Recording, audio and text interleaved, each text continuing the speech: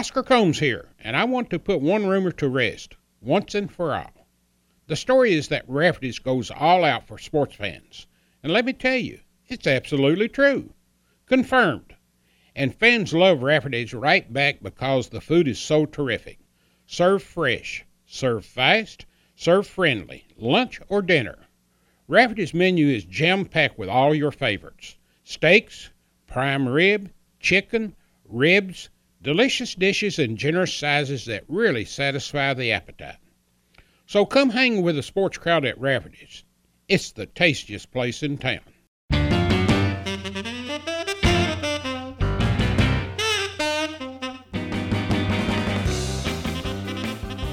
Welcome to Conversations with Oscar Combs, presented by Rafferty's and Double Dogs Chow House. I'm Bo Robinson, and sitting across from me is the big O, Oscar Combs, as we wrap up Conversations with Oscar Combs, this being episode 101. And we wanted to give our thoughts and some behind-the-scenes stories about our guest. And Oscar, let me congratulate you on 101 episodes of Conversations. And I feel like we really produced and documented a comprehensive history of football, basketball, athletics, and the athletics department at the University of Kentucky.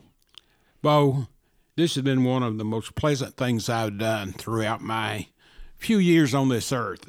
Being able to sit down with some of these former great athletes and coaches, along with you, to talk with them, let them reminisce, and sort of let them tell the stories in their own words, has been a pleasure to me, and I think a pleasure to our listeners, that from this point forward they can always dial up the sounds of a Joe B. Hall or the sounds of a Humzy Yessin or the sounds of a Derek Ramsey.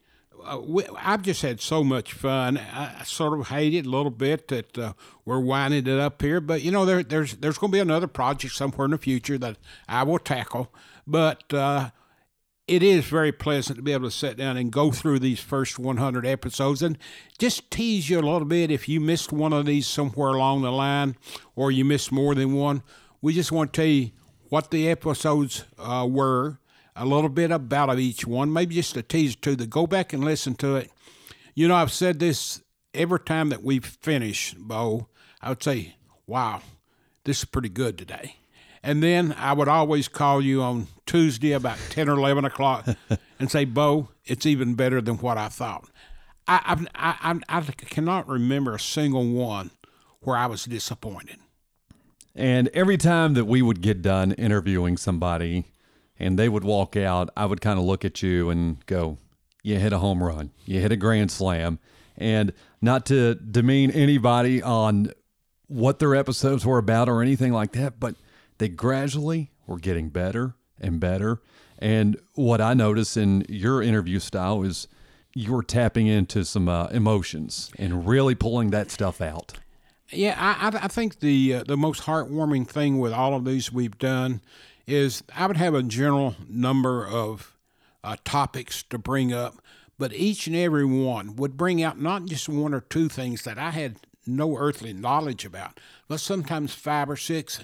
And the best part of a lot of the podcasts, I didn't even know it was existing. But the one thing I found out from all of these is the fact that when we got into them, they were so eager to tell their story, and they did it without any pressure. They didn't have to worry about offending anyone because the coach is no longer the coach. And they were so loose. And some of the guests we had, it was very difficult in getting them to come around to participate. I tried, but must have been for a better part of 2 years on Governor John Y. Brown. And we got 3 great episodes out of him. And it took me about 6 months to get one of my closest buddies of all time, Joe B. Hall. And we thought we would get 30 minutes out of it, and we got 4 hours and 10 minutes. But we could go up and down the line. But before we get into these different episodes, there's a few people I would like to thank that made these possible. And that is our good friend John Scott. This guy is gold to Kentucky basketball enthusiasts.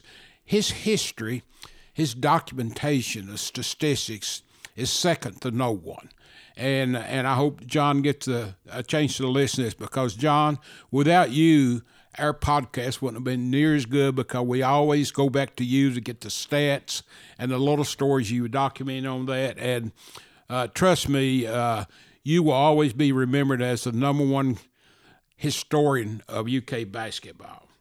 Also, all the coaches that participated, the former athletes, the players, the managers, the academic people. You know, we had so many great podcast people like Walt McCombs, just up and down the line with different people, Bob Bradley that came in. And some of the Olympic sport coaches that you went always, Dennis Emery was awesome, and of course our friend Keith Madison.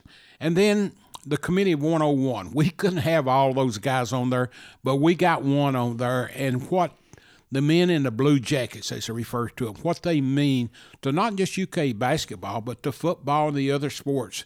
They give of their time, and it's a big, big asset to the University of Kentucky. And then, of course, we go over to Brett Morris, my friend, your friend, who's put our website and all of our tech stuff together. And, of course, Bo, you the main man. And without that, and we'll get into that a little bit more detail later, but all of these people has made this podcast series what it is today, and I'm just so very pleased that we're able to bring you the 101. And the last person, the last group, is our good friends at Rafferty's Restaurants and Double Dog Chow House, and especially our friend Scott Lindsay. Thank you. It's been a joy, and I hope that you all have enjoyed it, and hope your business has become a little bit better as a result of it. Couldn't have said it any better myself. Speaking about Brett, there was multiple times where I was calling him at 7 o'clock in the morning, and right before I would upload it on Tuesday morning, hey, there's something wrong. Can you do this? And, he would answer the phone very politely. I'm surprised. And talking about John Scott and his site, how many times where you would be interviewing somebody and we were trying to figure out something, and here I am on my computer, on my phone, trying to pull up his site and writing it down and sliding it over to you. Yeah, John, I mean, there's just nobody like John, and I hope UK at some point in time recognizes just what he has done, not just for the university, but particularly with the fans all around the nation. Anytime you pull up a player, his website, bigbluehistory.net, comes up immediately. Let's talk about how this came about a few years ago. Oscar, it was a little bit more than you approaching to me saying, hey, I got an idea. Let's do a podcast. Well, Bo, it goes back, I guess, a little over 20 years ago. It was in the mid-'90s, or actually the late 80s, when my good friend and the late Russell Weiss was the SID over at UK, and he was getting near retirement, and I went to him one day and said, Russell, would you like to write a column for me in the Catspaws, which I owned until 1997. And Russell was always the Dr. Jekyll, Mr. Hyde. One day he was your best friend. The next day, you'd bump into him and he'd say, who are you? But Russell and I go back to my childhood in eastern Kentucky. He actually was sports editor of the Hazard Herald when I was like 15 years old. So I knew him from then. But anyway, he said, well, what do you want from me? And I said, nothing other than a column. And he said, oh, you're just trying to pump me up for something. And I said, no. So a couple of years later, he retired. He called me up and he said, Oscar, you still want me to write that column? I said, of course I do, Russell. And he said, well, what do you want me to write about? And I said, well, Russell, I go back to Rupp's runs. In fact, I can actually go back to 58 when Johnny Cox helped Kentucky win Adolph Rupp's fourth title. But I don't know anything beyond that. Oh, I've heard of the Fabulous Five. I know they won the Olympics, and I know they won the NCAA, but that's pretty much it. No Wawa Jones. He said, okay. So the first thing he did, he wrote me a story on Fabulous Five, 1948 champs. And I started reading it at first, and I thought, well, this is, going to be sort of dull. I know this. Then got down to mention a guy by the name of Cliff Barker. And I thought I remember, and then he said, you know Cliff Barker? And I said, yeah. And this was right before he submitted the first column. And he said, did you know he played for Kentucky in 48. And I said, of course I do. He said, do you know that he was 26 years old when he came to Kentucky? I said, no, I didn't know that. That's a little bit old. And he said, well, did you know he was in the service? No. Did you know he was in the Air Force? No. He said, before he came to UK? No. And then he said, well, do you know that he was a fighter pilot in the Air Force? And I said, no, and I wondered, where's he going with this? And he said, well, you do realize that he was shot down over Germany in World War II? No. Oh, by the way, he was a prisoner of war for 14 months. And then he came back and went to school at UK to get his degree. I said, wow. And then he goes on to tell the story about when they were playing in the tournament in 48, and people were remarking about how great a passer he was. And he said, you know why he could pass the ball that well? And I said, no. And he said, well, because you didn't have anything else to do but pass a medicine ball back and forth in the prisoner of war camp. And that sort of taught me a lesson right there. What do we know? You know, and so he started doing more and more stories like that. And I'm a historian, much like you are, and I was learning so much. But at the same time, I say, you know, he's doing some good stuff, and I'd never do anything like that. And then, of course, in 97, I started doing a pregame show with Dave Baker on the UK network. And at that time, I met a young Bo Robinson. So that's where we sort of joined hands at that. And it wasn't very long that I knew that you like to collect UK memorabilia, and anything that didn't move, you'd take it home when you put on the wall. And as we wound down into the last 6-7 years, I felt an urge that fans were, one, forgetting the past, particularly the media, and two, they didn't really know. I mean, people were having a hard time coming up with, you know, players' names from the 60s and the 70s and 80s. And Leroy Bird. I mean, you could go out there today, and you'd be hard-pressed to find 15% of the people who knows Leroy Bird or what he did at Kentucky. Baby Magic. That's one of the great stories that we told with Leroy Bird, what he dropped on us in that podcast. And I'm not going to tell you what it is. You're going to have to go there and listen. What he dropped us on that podcast brings tears to your eyes and tells you what a great human being that Leroy Bird is. So as we get near this, I'm thinking, and I'd sort of gotten to the point, Bo, where it was hard for me to pump up a situation or a team or a player. You know, so often we're wanting to make a player look to be greater than what he is or worse than what he is. And I was sort of getting a little bit worn out. So I just decided early in 16 that after the 16 season, I was going to wait a month after the season ended. And if I felt the same way I did at that time, it was time to go out. I always look at coaches and broadcasters staying too long. I never wanted to do that. So the year leading up to it, and there were probably one or two people who sort of looked at me and said, he's got something on his mind. I'm looking at one of them now. And so I waited till after the 16th season, had a very, very enjoyable drive with some friends out to Des Moines, Iowa, when Kentucky got upset by an Indiana team, Tom Crean. And thought, this is the time to do it. And at the time that I was finally there, I thought, you know, I appreciate Russell Rice today more than ever. And so I decided, I'm going to get a hookup with old Bo and see what Bo says. And I ran it by you, and that was the beginning of Conversations with Oscar Combs.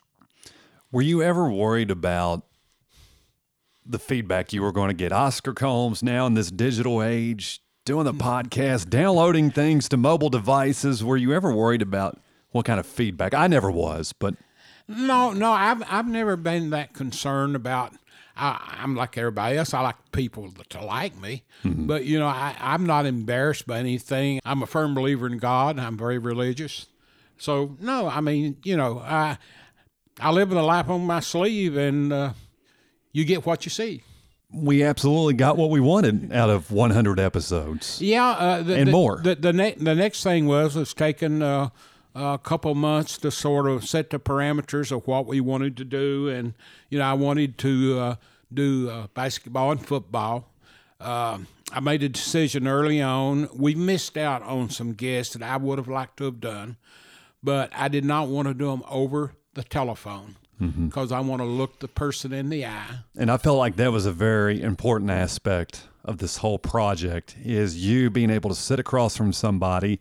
And it goes back to what I said earlier about tapping into those emotions. And you could look at that person. Yeah, and fortunately for me, every person I did, I had a previous relationship with. I knew them either from the days that they played or since they retired.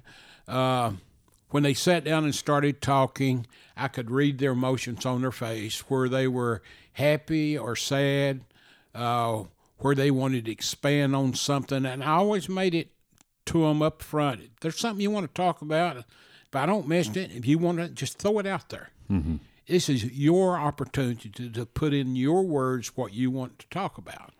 And so when I would sit down and look at different people I wanted to do, like I said, we missed some because they were out of town. I couldn't get them here. But as it started going, after we had 4 or 5, I would start getting feedback from our listeners. You ought to do such and such person. You ought to do this person. We'll talk a little bit more about that when we get into individuals here in a minute. But my cup runneth over. I mean, I had all kinds of people wanting to do it. And, a lot would say, well, now, is this going to take more than 30 minutes? And I have to admit right now, there's more than once I would sort of say, well, 40, 45 minutes, but whatever, because we don't have to cut away for any commercials. And my point was, I didn't want them to say they had to go in 30 minutes. Yeah, and I always liked how you prepped our guest by saying, hey, if there's something on your mind, let's get it out there. Yeah. We don't have any time constraints whatsoever. We don't have to worry about commercial breaks, which was great for me. I always thought that was so good before we started recording, just the 10 or 15 minutes that you spent with each guest. Yeah, I always, at the very beginning, how am I going to do this? I don't want it just to be an interview. I want to be like, we're just sitting here talking. Mm-hmm. And I want the guest to feel like it's just me and him, and, nobody's looking at us. We don't have a stage. And almost every one of them would say, now, is this live, or is this tape, And I would say, hey, it's going to be tape. We're going to run it like this, but if we need to edit something, we will. And I can say that the number of times we edited something was on a hand that had less than 3 fingers. Correct. So that was never that big an issue. And when we would get in with a different guest, they usually had something they wanted to bring out, and we allowed them to bring it out. And at the end of each one of them, I never had anyone to say, I wished I hadn't done that, or I didn't do a good job. And some of them would walk out and say, did I do okay? And then 2 or 3 days later, they say, wow, I had a lot of people say they really enjoyed it. And there were times where you and I would look at each other and go, well, I didn't expect him to go that way. Yeah, there were. And that's fine. There was nothing wrong with that. Yeah, there were some people who we did that I thought would be a little bit more reserved. There were some people who said some things that were just brutally honest, but they did it in a nice way. I thought it was particularly important for us to get some of the people to address some of the issues that were perceived by the public when they were here, and they did. Well, I'd be lying to you if I said I wasn't going to miss those 10 o'clock Tuesday morning phone calls from you. Yeah, we did have some times where we had to work in tight spots because of recording dates and availability of being able to put these together. But, as we neared the end and we decided to stop at 100, I thought it was important when I started coming up with the number. I decided on 101 for one reason, and that was sort of an honor and a tribute to the committee of 101. Nothing has popped up on this campus in the last 75 years that had any more of a positive influence on UK Athletics, the basketball program, and as a result, the other programs, then this group of men that actually started from some workers that IBM back in the 66 season sending a telegram to Coach Rupp wishing them well when they were going undefeated until the final game at Tennessee.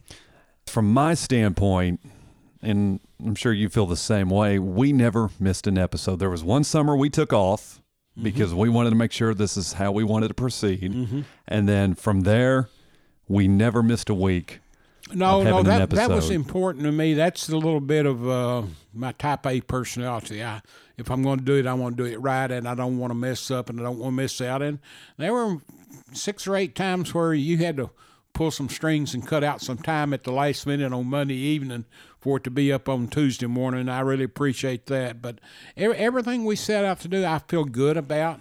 I feel good that we've allowed some people to say things that will be heard by the younger generation. For me, it's more about what people will say 30, 40, 50 years from now about, boy, I wonder what Cotton Nash, I'd love to hear how he sounded. It would have been a little bit neat if we had video on top of it too, but nobody wants to look at my ugly head, and yours looks too much like mine for them to look at too. So, we're better off for that. But no, it's been a really go, and I've got 3 or 4 people, that almost every week on Wednesday calls me and say, "Hey, boy, that was really good today," and of course we like to hear that. I'm going to brag a little bit. I think we've done a wonderful job putting together, let's bring this up to date, a digital time capsule of athletics at the University of Kentucky. Without question. And let's go through all 100 episodes. The first episode we actually recorded was Billy Ray Lickard. Nobody knows that except you and me at this point in 2016, August. Well, when we sat down and finally decided let's do it, we didn't know exactly how it would go. I wrestled for probably 2 weeks on what kind of questions I'm going to ask. Well, no, I don't want it just to be questions. How am I going to do it? What will listeners want to hear from a player? And so I finally decided I'd have, 12, 15 topics. And then I was going to have 12 to 15 questions like, who's the best player you ever played against? What's the best game you ever had? What's the worst game you ever had?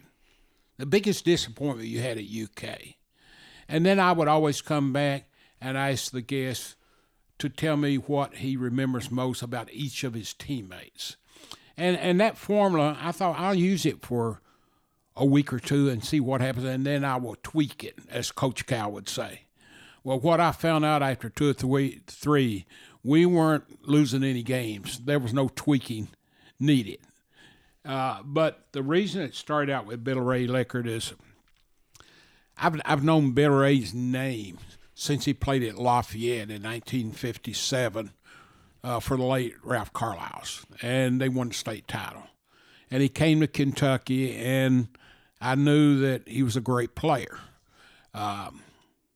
But that was about it. And about 15 years ago, he started, came over to the Emmanuel Baptist Church Rock Cafe, where several guys, ex-players, coaches, and other people would have lunch. And he came in with Larry Hopkins one morning, the congressman from here in Lexington.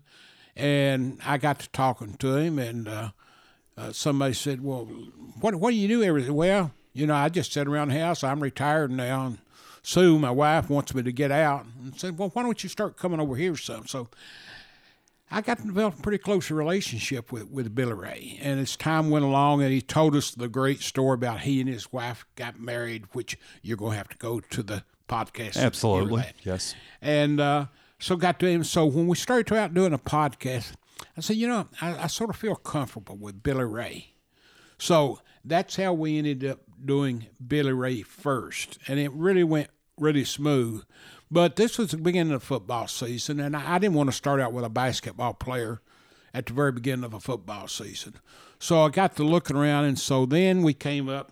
I think we actually did 4 that we sort of put in the bank, so to speak, and then we decided how we would run them. And the other 3 were Joe Bryant, Kyle Macy, and Humsey Yesson. And Humsey came across real quickly because Humsey is now in his mid-90s and going just as strong as he did at 18. But Humsey, in addition to being a manager at UK for Rupp, he was also working with a football program and Bear Bryant. So he's got all these stories on Bear and Rupp. He was a teammate at Harlan High School with Wawa Jones, went with Wawa on his official visit to Tennessee, where he had already committed to Kentucky, and he went to Tennessee, and while he was there, he committed to Tennessee.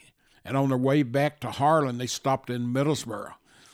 And Humsey says, "Well, you're going to have to call Coach Rupp and tell him you're not going there." I'll leave the story there. He finishes on the tape. So anyway, we decided to go with Humsey Yesson first because it covered both football and basketball. And if you really want to hear stories that you cannot hear anywhere else, episode number 1 is Humsey Yesson. It's the one to go to. And the great thing about Humsey, you talked about how he's in his mid-90s. He came straight from the golf course that day to record with us. Yes. And as we're speaking right now, he's probably back on that golf course. I wouldn't doubt it one bit. Episode 2 was Joe Bryant. Good friend of mine, Joe Bryant, happened to be here at the university playing football when I came to Lexington in 1976 to start the Catspaws.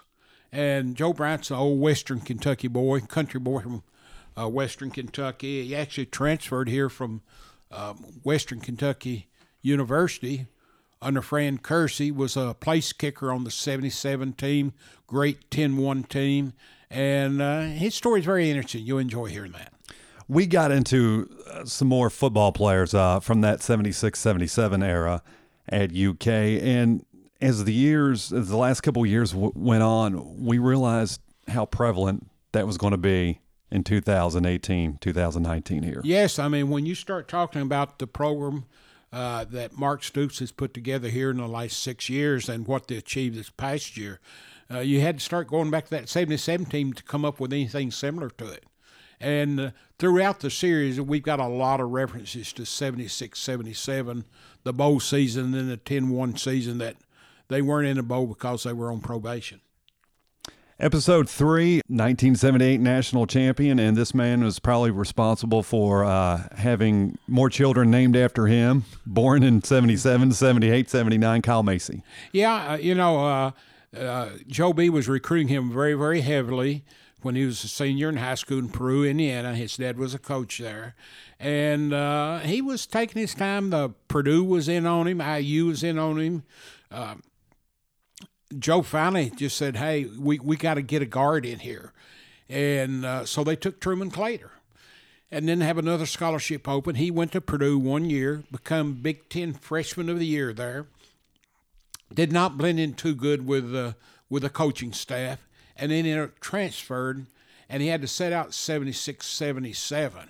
And that was a year that perhaps with Kyle Macy, they would have won a national title. In fact, Joe B. has told me several times since then that he thought that the 77 team was better than the 78 team.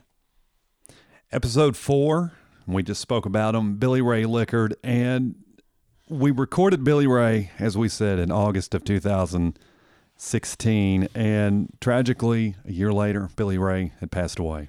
Yeah, as we started doing this, one of the things that we wanted to do, that we knew there were some people, not him in particular, because we thought he was in good shape at the time. But right. We knew there were some players that were nearing the time that they wouldn't be with us, and we wanted to make sure we got those early. And like I said, it wasn't him, but I got to tell one quick Billy Ray story that involved other people, and that was back in mid-2000s, the issue of All-Americans came up in basketball.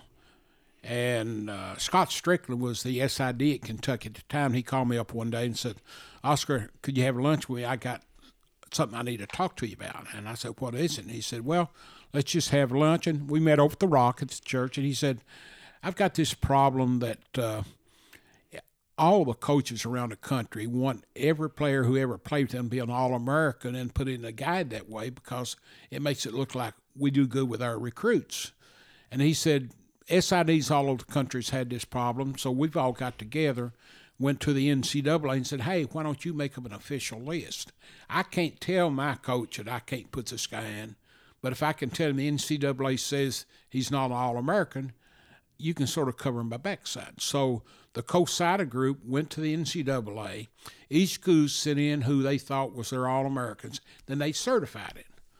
So I said, what's the big issue? And he said, we got good news and bad news. And I said, what's that? And he said, well, the NCAA says we got 6 more All-Americans than we even think we got. And I said, well, what's bad about that? And he said, well, we lost one too.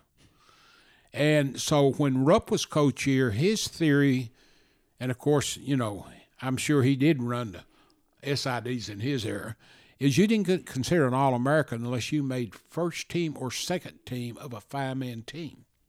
If you were third team, you weren't recognized in the media guide as an All-American.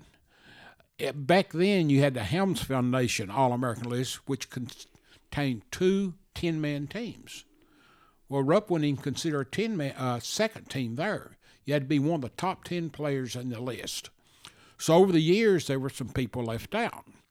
And so there was one guy who got removed because they found out he was never documented as All-American. But he said, we got 6 new ones. And among the 6, and I'm going to miss one, there was Billy Ray Lickert, Scott Padgett, Mike Pratt, Bobby Watson, Thad Jarris. For the first time in 2006, become an All-American in Kentucky. And so I'm at lunch one day with Billy Ray, and some people come in. I understand Billy Ray is the greatest All-American of all time. And Billy Ray is so humble that, after lunch he come in, he said, Oscar, you embarrass me. I said, what do you mean? Well, you call me the greatest All-American of all time, and I'm not even an All-American. And I said, Billy Ray, you are? And he said, no, I'm not. And he said, I wasn't a first or second team, 5-man team. And so I said, oh, you don't know? And he said, what? And I said, you are an All-American. He said, no, I'm not. And I said, well, I'll show you tomorrow. And I brought a media guy next day. And he said, I didn't know that. So anyway, they got the new All-Americans put in. But they never did promote it because they were afraid that the relatives of the one they had to take it out would be upset. And at this point in time, in Mitch Barnhart's administration at UK, it was early on, and, it took a few years for Mitch to be accepted by the media and the fandom. So they didn't want to do anything to draw a negative connotation to a new crisis, so they didn't make it. They put it in the media guide, but they didn't give them any publicity or notice they had made it. And I never saw a guy any happier than that. And, of course, like I said, there was Scott Padgett, Mike Pratt, Bobby Watson, Thad Jarris, and there was one other that escapes my name. I'm just so thrilled that he was able to find out about his All-American status before he passed, and even more excited that we were able to interview Billy Ray Lickert. Yeah, he was such a humble person. He loved all sports. He would watch any sport that was on TV.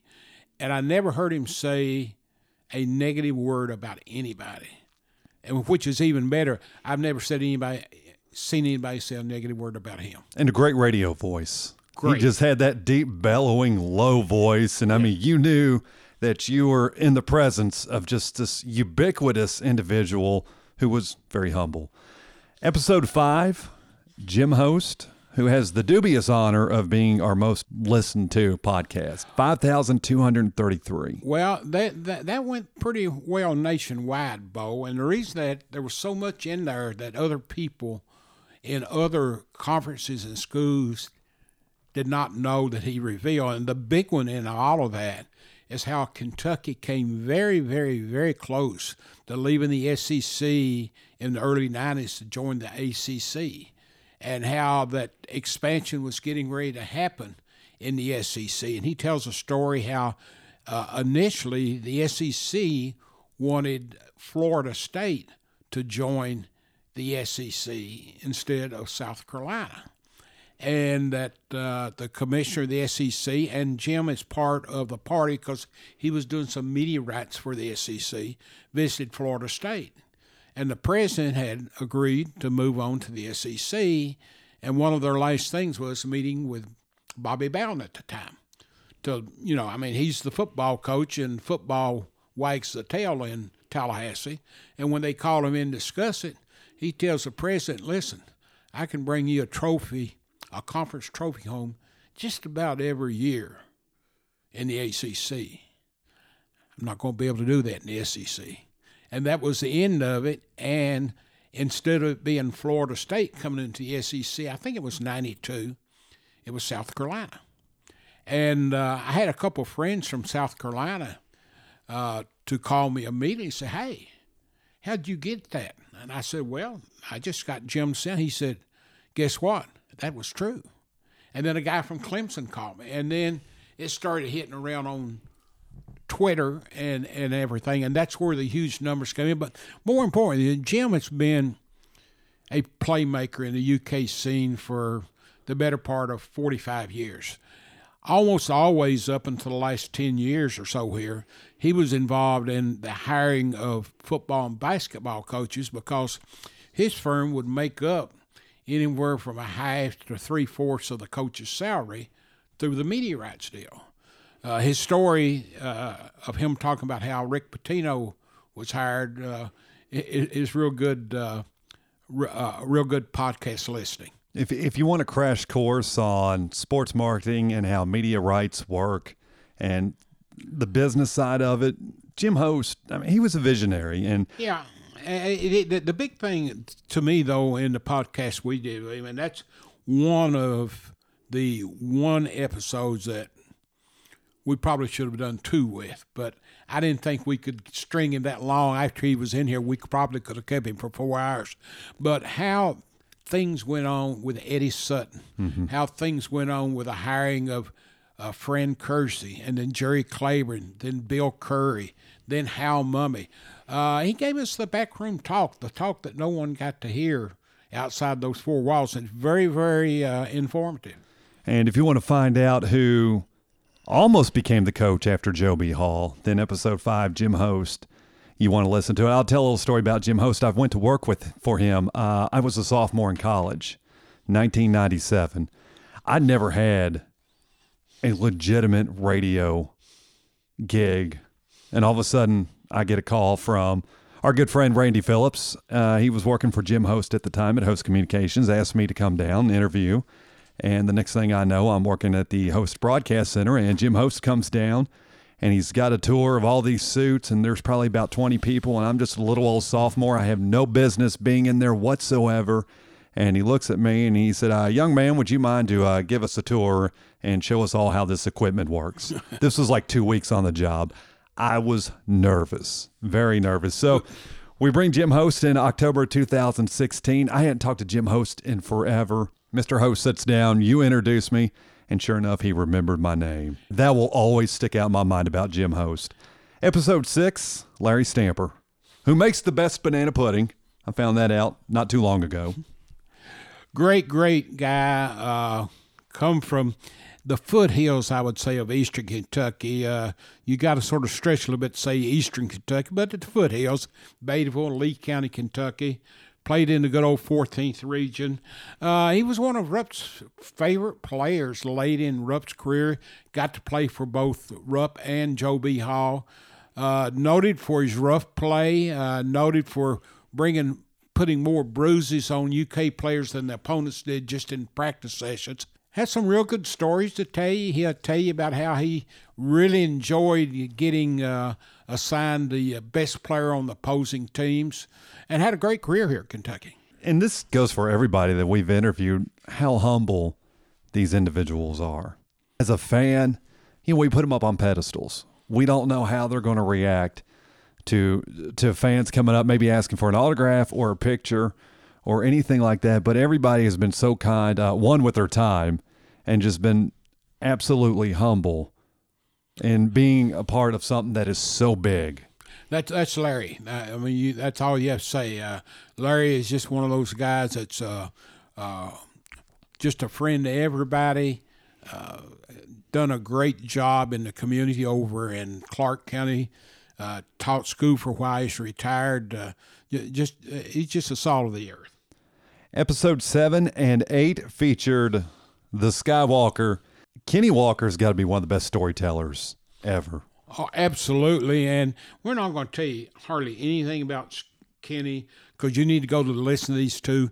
Actually, he's in another one besides 7 and 8. We'll get into that later. But to let him tell you his first plane ride, the fact that he'd never been outside the state of Georgia until his senior year in high school, to hear him tell about how Joby and Leonard Hamilton recruited him.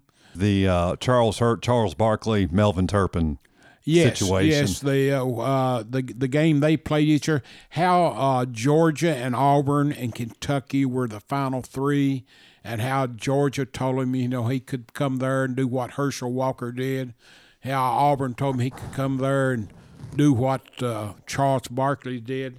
But Kenny is just so down to earth. I don't know if anybody could have done for Kentucky what he did at that time. Another part of his story is he had such great brothers and a family, and he went on to the NBA, and while he was playing for the New York Knicks, he won the slam dunk contest at the All-Star game in Atlanta the week his father passed away. But more than anything else, just listen to him describe senior day at Kentucky with his family. Kenny Walker, one of my all-time favorite players, and he was telling a story about Melvin Turpin, and you and I have had this talk many times, how much we miss Melvin, how much we wish he was here, and that we would have had the opportunity to talk with Melvin. Yes. Episode 9, 10, 11, and 12, Coach Joby Hall and Oscar, we were in for an adventure with Joby, weren't we? Well, we won't go too far because there's 4 episodes on this, and be ready because each one's about an hour long.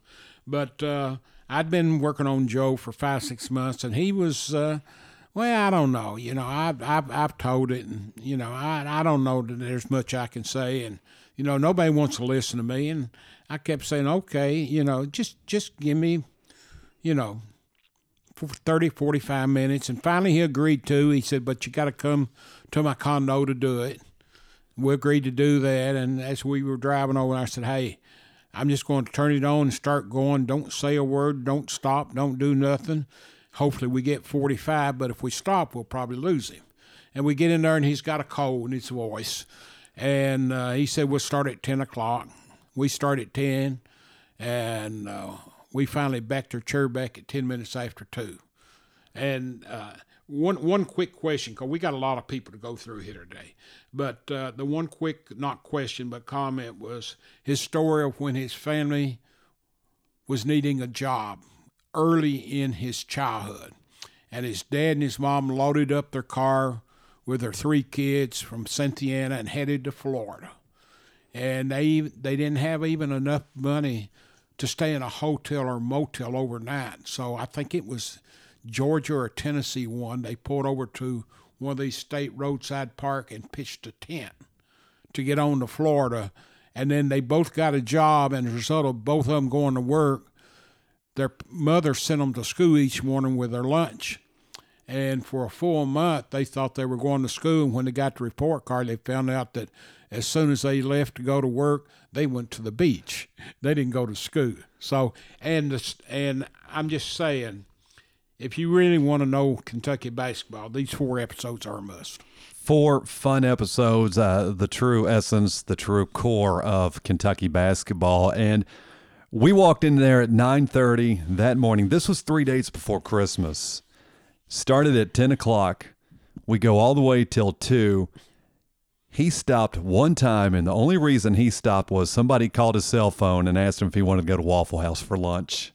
And he hung up on him, and we continued right then and there. So, we walked out there. I looked at you and I said, that's the greatest Christmas gift anybody's ever given me. Episode 13 was Cliff Berger, who played in the late 60s for Coach Adolph Rupp, and he played along with the Runts, and he kind of took a back seat once Mike Casey, Pratt, and Issel came in. How important was it to you to get stories from guys like Cliff? Well, the thing about Cliff Berger, he's been such a great success in life. He went on, he's now retired orthodontist, spent most of his livelihood in South Carolina. or Georgia, and back here in Kentucky now. Unique thing about Cliff that I would have never dreamed of is another great friend of mine. He's a brother-in-law to Dave Hopewell. I didn't know that. And Hopewell was the great football center for Kentucky in 76 and 77. So they have a lot of jostling back and forth about football and basketball. But Cliff's a great guy. He came in, like you said, around the Runts there. He was a sophomore on the Runts team. And right after him was Dan Issel. But Cliff's a great guy, and he's one of these guys that gives you so much class to the program of Kentucky basketball. Episode 14 and number 10 on our all-times listens list. The youngest so far, Cameron Mills. Well, Cameron's Cameron. That's number one. Ultimate walk-on, being a Kentucky native, being a kid that could put up the threes in an era where you could really shine. Got to remember, he's a chip off the old block. Second generation. His dad played for Kentucky 20 years earlier. Walked on, played on a team that was a star on the team that won it in 98, played a lot in 97, has his own little media empire today. I guess you could call him outspoken. I think he prefers, and I prefer to say he's telling it like it is. But gosh, of all the great shots from Vernon Hatton's nailing the floor till last second shots, his shot against Duke in the 98 semifinals, or not semifinals, but the Elite Eight, I guess it was, in Tampa Bay, St. Petersburg. One of the greatest shots of all time. The shot heard around the bluegrass, Cameron Mills. And what was interesting was that 98 team, how they came together, because the last game they lost, and he will go into this, was February of 1998 when they played Ole Miss. But what I found more intriguing with Cameron, just to kind of bring it up to date a little bit, was his comments on his former coach, Rick Pitino. Well, a great deal of our podcast was probably one of our livelier ones we've done, and this was right before all this came to a head at Louisville, where Pitino was let go. But we talked about the fact that when he left Kentucky, what had happened since then. Players are very, very tight with their coaches, and they should be. I mean, that's part of it. But he talked about the pros and the cons, and I think this wasn't long after Rick's last appearance at Rupp Arena, his next to last year, and whether or not that he would ever be accepted coming back. But Cameron has some very strong thoughts on that, the 96, 97, and 98 teams. And that's a situation that will be debated probably 50 years from now, or maybe 30 years from now. It will soften a little bit when all the people are starting to no longer be around. But as long as the people are around when that happened, that's always going to be a debatable issue. But your players stand behind you, and that's the way it should be. Episode 15 was your daughter, Amy Beth Combs, and we kind of got off the beaten path a little bit, and you all previewed the All-Star Weekend and talked about the NBA, and I think it was a great surprise to the Big Blue Nation that your daughter, Amy Beth, knew more about the NBA than what's going on with UK. Well, she took over. She went to UK, graduated in 99, 2000, and she became infatuated with Cal's one-and-done crew.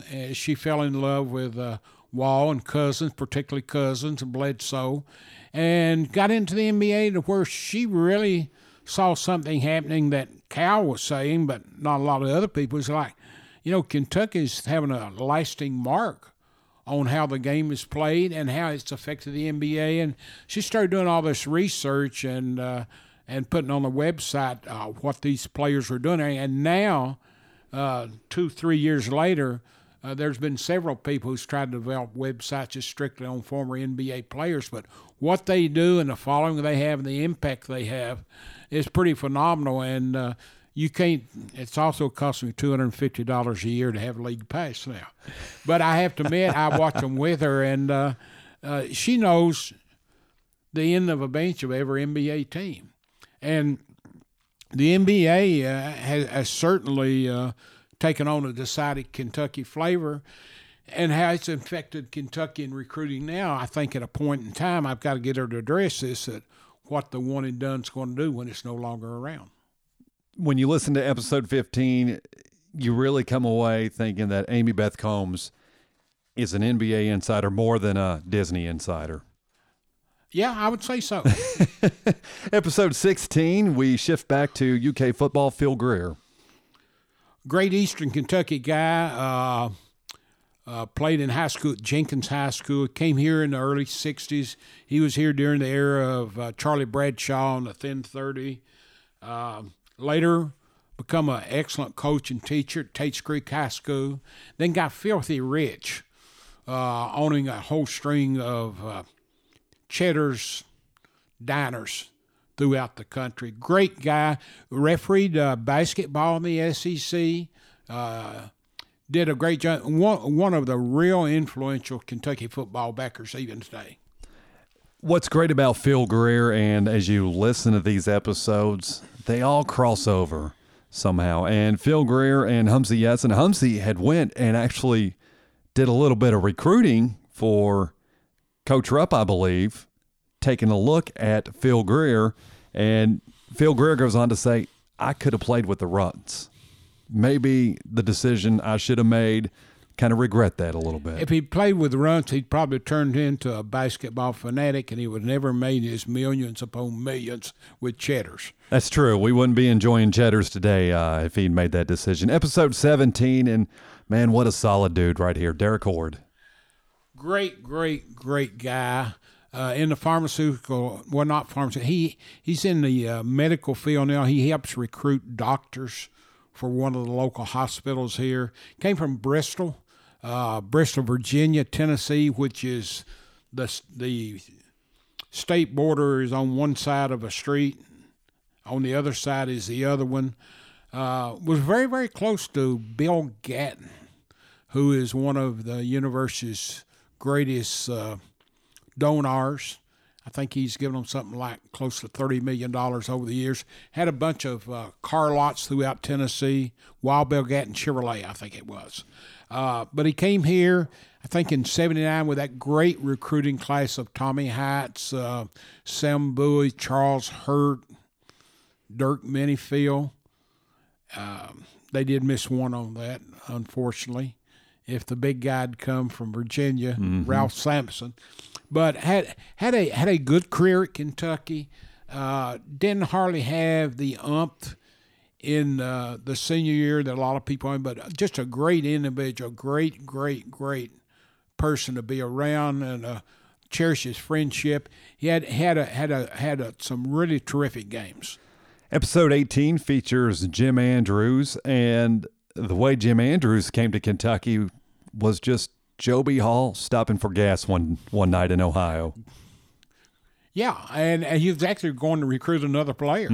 You know, and Jim was his his last year here, I think in '73. Jim was a guy that really pulled him through.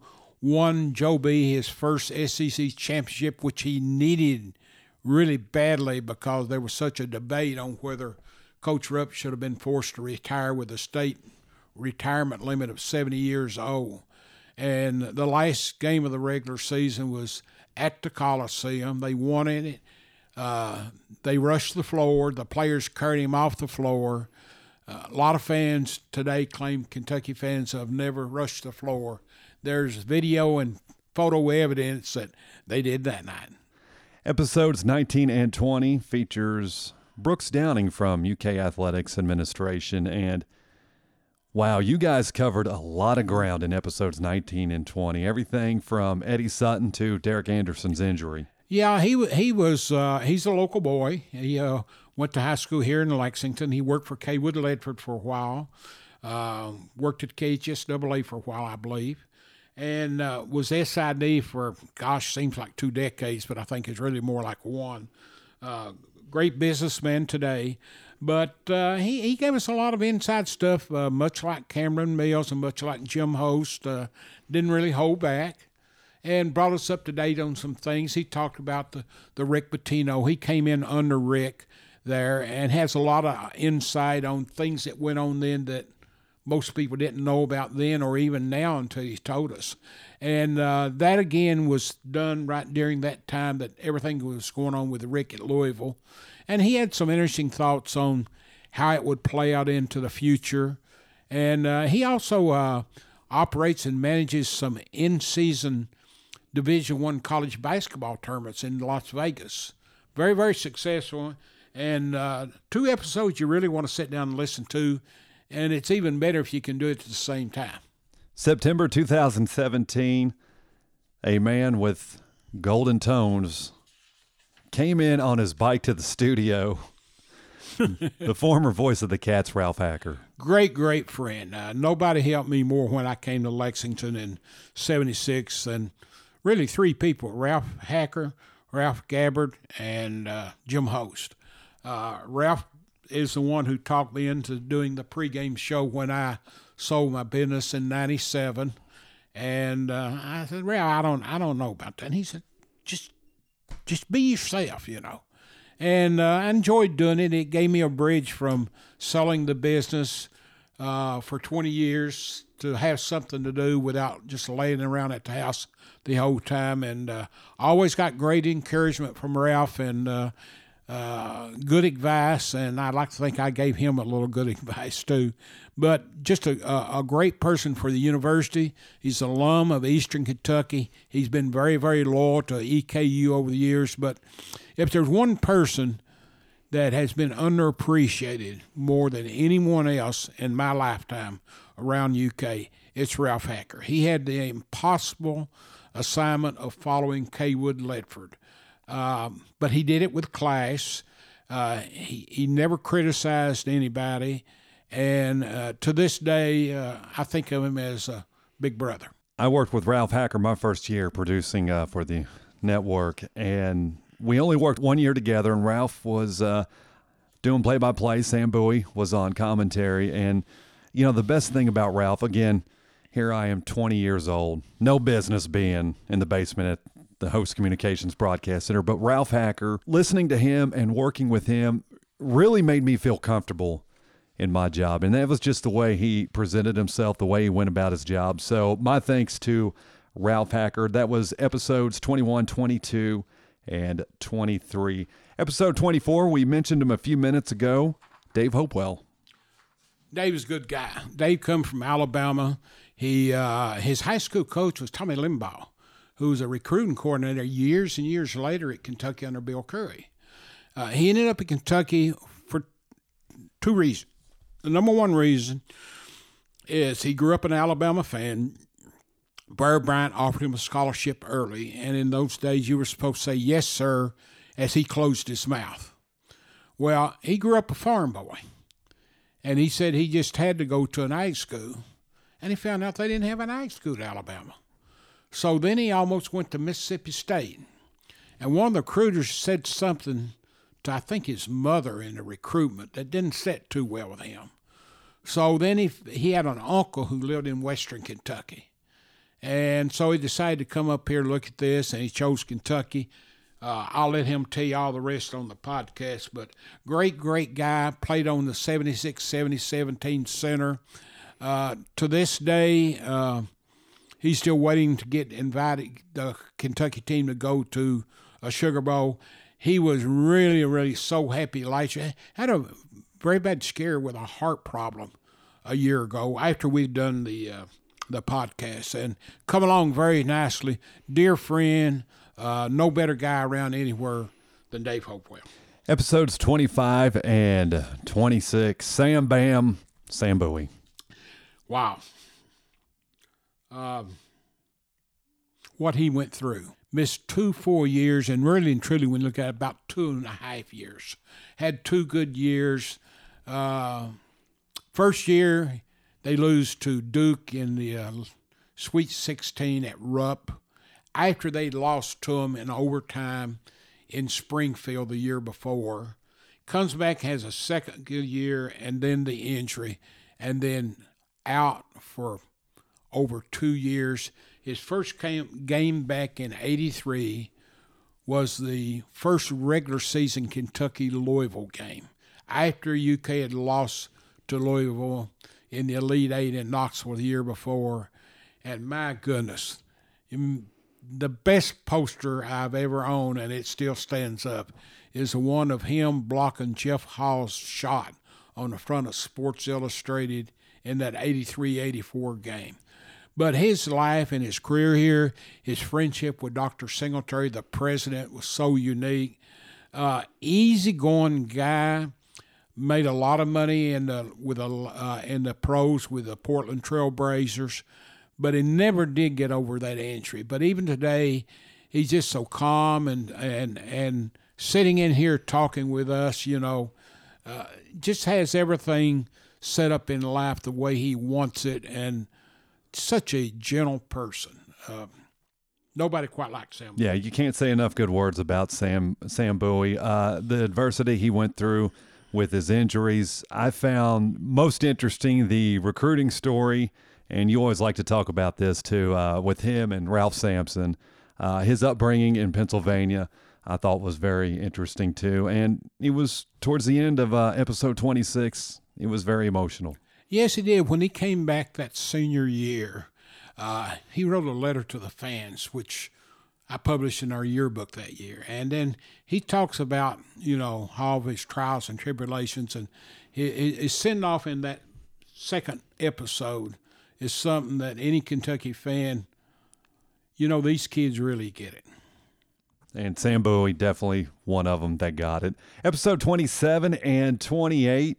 This man has taken Twitter by storm, it seems like, over the last year. And I love reading. I love talking to him. And I think we were both pleasantly surprised by Roger Harden. Well, I wasn't. I was. The reason I wasn't is I've known Roger since he was a junior in high school. I knew his father, who was a sales rep for Converse Yearbook, and that's who I dealt with in getting them to sponsor the back cover each year. Gotcha. So I knew that Roger is Mr. Kentucky basketball tradition ambassador. He embraces it. He lives it every day. And while a lot of them like to sort of be in the background and just sort of out of limelight, he loves the limelight. Always did, always will. To hear him tell the story about how he had to start in some games his freshman year, it's so funny now, because he's like, what was I doing out there? Well, he was out there because another player had an injury, Dickie Beal, But if there was ever a point guard made for an Eddie Sutton offense, it was Roger Harden. And that 85-86 season with him and Kenny Walker, boy, it took 8 games from Alabama and LSU to sideline them. They beat LSU in that Elite Eight in Atlanta. They bring home the bacon in '83 because Louisville won it, and Kentucky beat Louisville that December. Will you ever find a tougher player than Roger Harden? No, I mean, he can, what's that old commercial, Timex? It can take the lick and keep on ticking. Well, that's Roger Harden. I mean, you can knock him down 20 times, he'll come up for 21.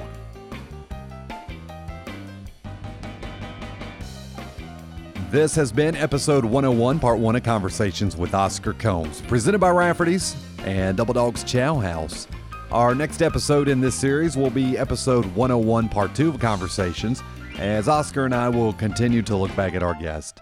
To listen to all previous 100 episodes of Conversations, each episode is available at OscarCombs.com and available for your mobile devices through iTunes, Google Play, Stitcher, and SoundCloud. Just search for @Wildcat News and subscribe for free.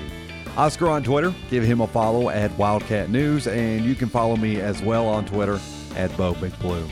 On behalf of Oscar and all of our guests, I thank you for listening to Conversations with Oscar Combs, presented by Rafferty's and Double Dogs Chow House. And as always, go Big Blue.